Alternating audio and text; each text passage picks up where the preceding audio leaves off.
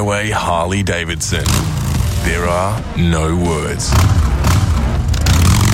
Your inspiration radio, Vuka Online. This week, Belinda shares with us the continuation of her journey from being in organ failure as a young girl to being in dialysis to receiving a kidney and then another kidney, and where she is now and what a difference that organ donation has made to her life. You're listening to Vuka Online. Join Discovery Bank to experience the most innovative digital banking products and features at your fingertips. Open your account in minutes and transact immediately with your free virtual card. Get more from your money, pay less interest on your credit, and earn more on your savings. Enjoy smart ways to pay medical expenses and get flexible gym visits with Vitality Pay As You Gym through Discovery Pay. Track your spend with our smart budgeting tools for a real-time view of your finances. Get all this and more. The future of banking, now. Your inspiration radio, Vuka Online.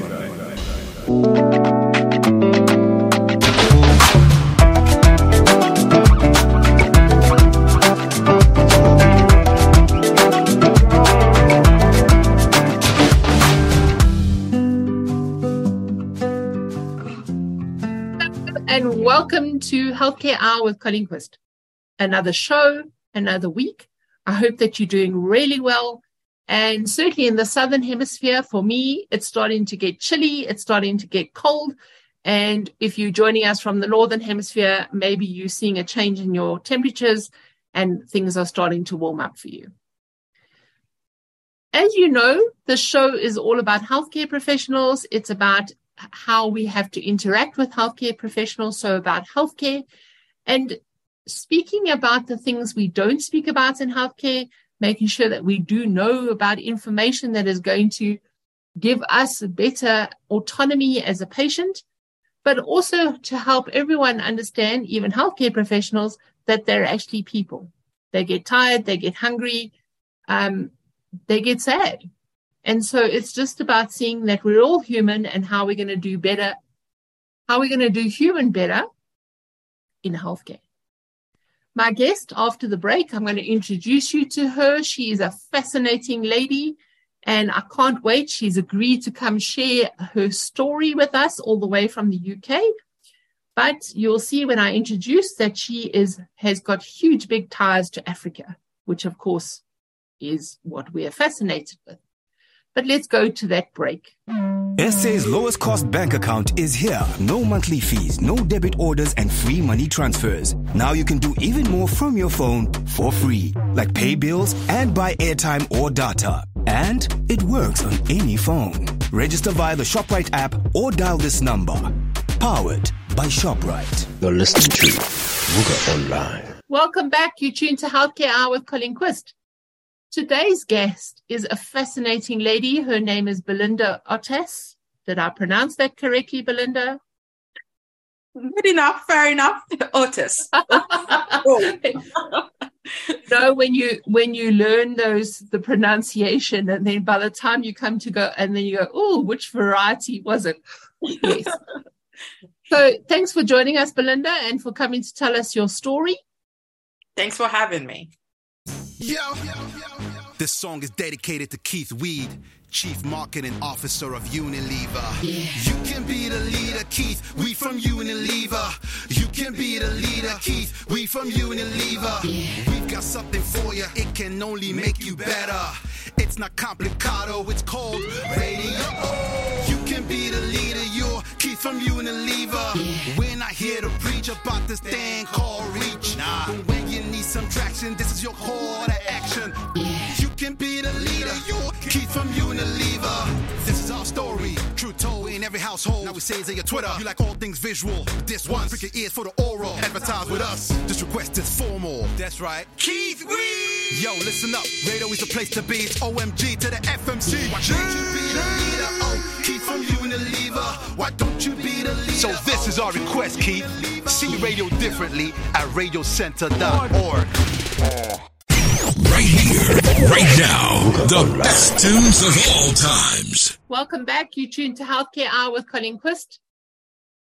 Today's guest is Belinda Otis. She's speaking to us about her journey with her kidneys, what started off was typhoid, the misdiagnosis, the missteps along the way, how she went to the UK because her parents weren't happy with the treatment at the time, had her first kidney transplant, like, wow, it was like chalk and cheese. She felt so much better after that one. She had that for like 16 years, but along the way, she had a bit of a scare, or 15 years, she had a bit of a scare, and then the kidney function went down to 5%, and she thought, oh dear, now what's going to happen? But her miracle workers at the hospital that she was at turned that around, and so she had quite a few more years. But then along the way, they said, no, let's do a preemptive, let's preempt having to go back on dialysis. They put in the next kidney, and very blessed to have had another one. Unfortunately, this one didn't work as the same. She said before she would have been able to have lots of urine, bags of urine, and now it was like, a few days and not having. They tried to change it, to go and re-implant the kidney, and that didn't work. So she ended up having a nephrectomy, which is removal of that kidney. And suddenly life has changed, and she's back to dialysis where she was when she was 16, 17. Okay, and so that's where you are now. Yeah, so I have been back on dialysis now since 2018. So this year, January, that's 5 years now. So I've been on dialysis for a combined 11 years, because the first time I was on dialysis, it was from the age of 16 to 22. And this time around, 5 years already. So that's 11 years in total, which is a lot of time, a lot of hours. And so at the moment, I have dialysis 3 times a week. It is very, very demanding. It is tiring. And I'm learning that living on dialysis as a teenager is very different to living on dialysis as a woman in her 40s, because, premenopause and all that, the tiredness, the pain, the joint ache, muscles, everything. I know it's just how mentally tasking it is, and it eats up so much of your time. For me, dialysis is a thief of your time. That's the way I describe it, because, for example, Mondays tend to be my most productive day, and I'm very selfish with them. So the fact that I'm doing this interview is a good thing today. Oh, yay. Okay. Well, you know what? Your story is going to impact so many other lives, and also show people that if they sign up for organ donation, look at the life you could change. True, very true, very true. And so my dialysis cycle for each week starts on Tuesdays. So tomorrow, once my dialysis cycle starts, my productivity level drops significantly because I'm so tired. It takes time to recover. And this is so different to when I was when I was a teenager. I mean, now I still, I work based on contracts, for example. So when I have a contract, I work with that. I plan my work life around my dialysis life and not the other way around. Everything I do is planned around dialysis, even when I have to go away for a weekend, or if I need to do something so my dialysis times are, I do the twilight sessions. So these are like the sessions that start at 6 p.m. and end at about 10 p.m. UK time. And so we call that the twilight session. So I tend to do work earlier in the day before I go for dialysis. And so overnight, I'm very tired. And then by the next day, maybe until about 12 p.m. in the afternoon, before I start to feel like myself again, those hours usually involve a lot of dragging myself to get anything done. But I say all of this to talk about the impact and effect of dialysis on my body. It's very exhausting. I find it very tiring. And in recent months, in fact, not even in recent months, in the past year, every time I'm sitting or on that dialysis bed, it feels like the walls of the hospital are caving in on me. So there's also the mental health dimension, and the fact that I have depressive episodes with living on dialysis, and just the fact that the whole journey back to dialysis took a lot out of me. Nevertheless, I'm grateful. I'm grateful that I have access to treatment. because I've heard horror stories when people don't have access to treatment. I have access to treatment 3 times a week. I cannot take that for granted. It's not the best of situation, but I think it helps to always find a silver lining even in the worst of situations. And gratitude, for me, gratitude is a very big part of my existence, of my life, because, you know, sometimes I think about my journey to this place, and yes, it hasn't been easy. It has been costly in terms of time, in terms of money. It has, to a certain degree, it cost me my family, because I was separated from my family for a very, very long time. My mom is late now. And sometimes I feel like the whole journey contributed to, you know, the fact that she's no longer here with us, because it was very stressful. My mom passed away from cancer, and I feel like the buildup of everything and all that stress over time must have contributed to her becoming unwell. And so sometimes there's an element of feeling guilty, because I feel like there are days when I feel like I took so much from my family, like they had to give up so much for me to survive, you know. But nevertheless, I remain grateful, because while my mom is no longer with us, I have my siblings. You know, they are some of the best they are the best human beings in my life, you know. And you can tell them to listen to that segment. You have described them as the best human beings. Yes. You know, so yeah, for example, they take it in turns every summer to come and spend time with me in London. And I really, really appreciate that. So yeah, it's not easy. It's a lot to process. It's a lot to deal with, especially this time around, not having my mom with me. Because the first time I was on dialysis, my mom was alive. She took care of everything. She did everything. Now it's just me. And I'm very grateful for my friends. The same, but it's very different. Yeah, it's very different. You know, without my mom, it feels harder. But I'm very grateful for my siblings. And I'm also very grateful that while I have a small network of friends and members of my church, it's a small network, but they have been, in addition to my siblings, they have been my rock. So I'm very, very grateful for that. So there are days and, you know, moments when it can be very, very overwhelming. It can be a lot to deal with. And even though I'm back on dialysis, it hasn't stopped me from dreaming. You know, that has never died. I've always had these big, audacious dreams. And now dialysis just feels like the stumbling block along the way, that there are days when it makes it impossible to do anything, because I am exhausted beyond explanation, or in ways I can begin to put into words.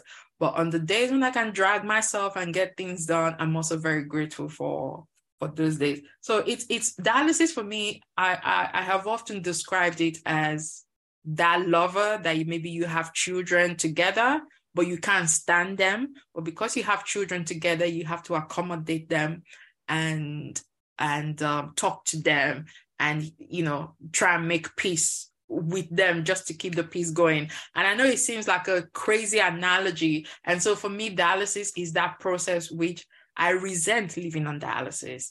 Nevertheless, I'm grateful for access to my treatment, because there are people who don't have access to treatment. And these two things can be true at the same time. You know, I'm grateful that I'm alive. I'm grateful that I have access to treatment. I don't like the effect on my body and my life, and how that then affects everything else around my life. But it is what it is. And it's about learning to make the best of the situation as it comes. Coming back on dialysis a second time really opened my eyes to the challenges faced by the Black British community, which is made up of the African Caribbean and the African communities together. And the fact that, you know, there's still a huge gap in terms of our willingness to be organ donors and our willingness to even have the conversation. Because what I have noticed is that until it's at our doorstep, we don't talk about it, you know. And so that's where, for me, it became necessary to talk about my experience, because I had this great 15 years that someone's willingness to be an organ donor gave me.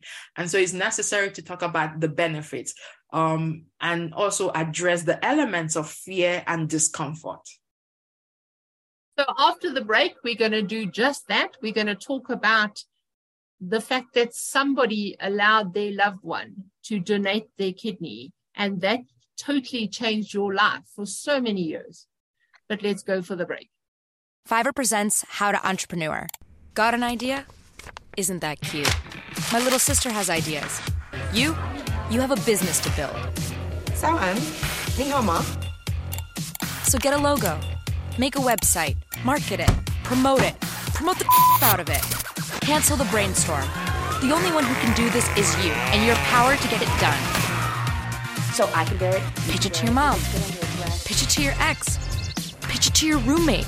Pitch it to anyone who will listen. But definitely don't pitch it to these guys. Woo the customer. Schmooze the customer. Oh, and this guy? Just ignore him. Beat the gurus. Beat the trust fund kids. Beat the tech bros. Nice scooter, yo. Change the business. Change the industry. Change everything. And while you're at it, save the rhinos. Above all, and this is important, do. Because thinking big is still just thinking. You're listening to Vuka Online.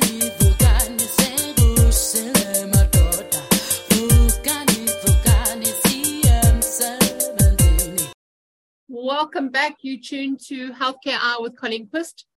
We have started this journey with Belinda, and she has been sharing with us how she went into renal failure.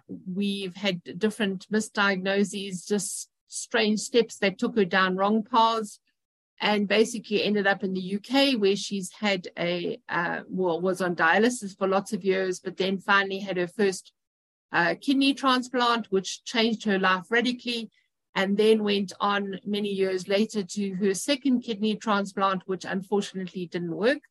And doctors have really tried everything to be able to make it work. But she has returned to dialysis, which she said is a bit of a love-hate relationship. Yes, she's very grateful that she can have the treatment, but it does take things away from her, like time, relationships, and also is not feeling so great after it. It takes time to recover.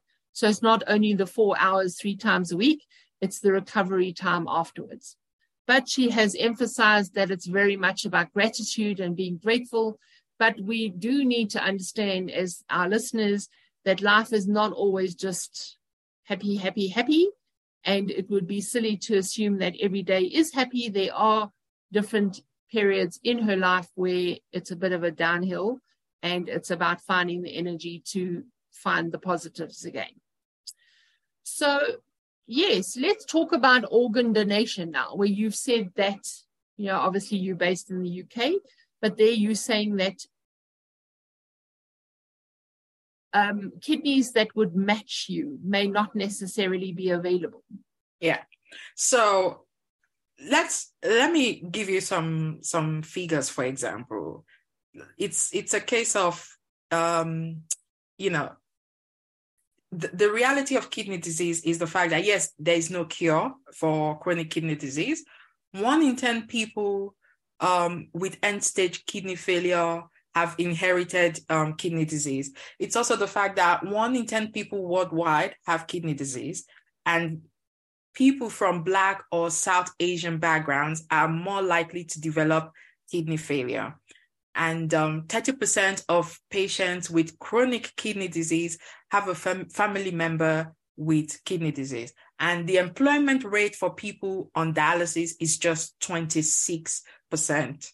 Now, there's no cure for kidney disease. Dialysis helps as much as it can. And so organ donation is the next best thing. And this is why it matters in the African and African Caribbean community. So here in the UK, a Black person is likely to wait, maybe between a year to 3 years longer than their white counterpart, so to say. So in my case, my first transplant, I was on dialysis for 6 years, and I've been on dialysis now for 5 years. Fair to say, I was only reactivated on the transplant list last year. So, it's been a few months now since I've been waiting for my next transplant. Nevertheless, there are people who have probably been waiting much longer, maybe a year, 2, 3 years or more. But within the Black British community, we tend to wait 2-3 times longer than people from the white British community, and also I don't want to generalize. I'm speaking based on my lived experience, which is the fact that when I walk into my dialysis unit, I see more people who look like me than anyone else. And so we have a tendency or a proclivity for a higher representation across dialysis units in some parts of the UK. So in London, for example, you will definitely see a lot of Black people in the dialysis units. And in recent times, I'm beginning to see more and more young people living on dialysis. So when I first started dialysis as a 16-year-old, when I would tell someone my age, it would be like, oh my gosh, you're so young. But now we're seeing more and more young people on dialysis. And it really breaks my heart every time a young Black person walks into my dialysis unit, because I've been there and I know what it's like. And another thing I've noticed, I can't speak for men because I'm not a man. I don't have that experience. To bring your own lived experience. But one thing I have noticed, when some of the men first walk into the dialysis unit, like they are new to the dialysis unit, they walk tall, their head is up and high. And then after 6 months to a year, their gait starts to drop. You can see the confidence just leaving them. It's like it's practically just being sucked out of them. And sometimes when they speak, you can hear it in the conversation that you're having with them. And for the women, I've been blessed to be able to have conversations with some of the women at my dialysis unit. It's a different way that dialysis impacts you as a woman. It's from your hormones raging 1 minute to you not knowing what you're feeling the next. And the fact that some of them are mothers, they still have to care for their families. They still have to show up in their responsibility as a parent, and it's a lot to be in that position and have to look after a child or watch your child watch you be in pain, and not really have a solution for that. In my case, I'm not married, I don't have children, and sometimes I'm actually grateful that I don't have that extra responsibility. It's a catch-22 whereby, we're human beings, we have different desires, but then there are certain things that come along that makes it makes it impossible to achieve certain things. But you roll with the punches, you take it as it is. And so for me, going back to the conversation about organ donation, it's necessary for my community to become comfortable with having an uncomfortable conversation. And I think a big part of why we are hesitant is fear. It's also maybe some cultural belief that play into that, or beliefs that play into that, or religious beliefs as well. I once sat with someone who, when I was talking about organ donation, said, oh, his religion does not allow it. And I remember asking him, so what's your religion? And he said, I'm a Christian. And he said, the Bible does not talk about organ donation. So I said, well, I'm a Christian. I've had 2 transplants and I currently live on dialysis. And I would gladly take another transplant because of the fact that it will give me a breathing space from being on dialysis. And I remember we had a conversation, and I think it's necessary that when opportunities for these conversations come up, not to beat people over the head because they are working with the information they have. And so we had a conversation, and in that conversation, someone else joined in, and he was saying, oh, I didn't know that.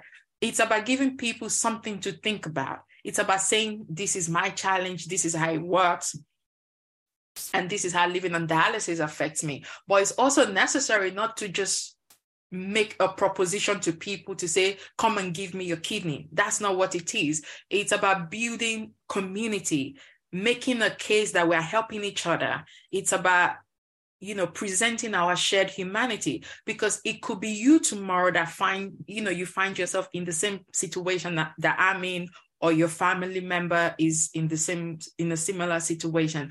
And so we have to show up for each other. That's how we have to look at it. And it's not just in terms of kidney transplant. It's about everything else, from donating blood to being open to bone marrow transplant, really help coming together to help ourselves as a community. Because remember, we are in the minority in terms of the population. So we have higher rates of certain things in comparison to other to the white British community.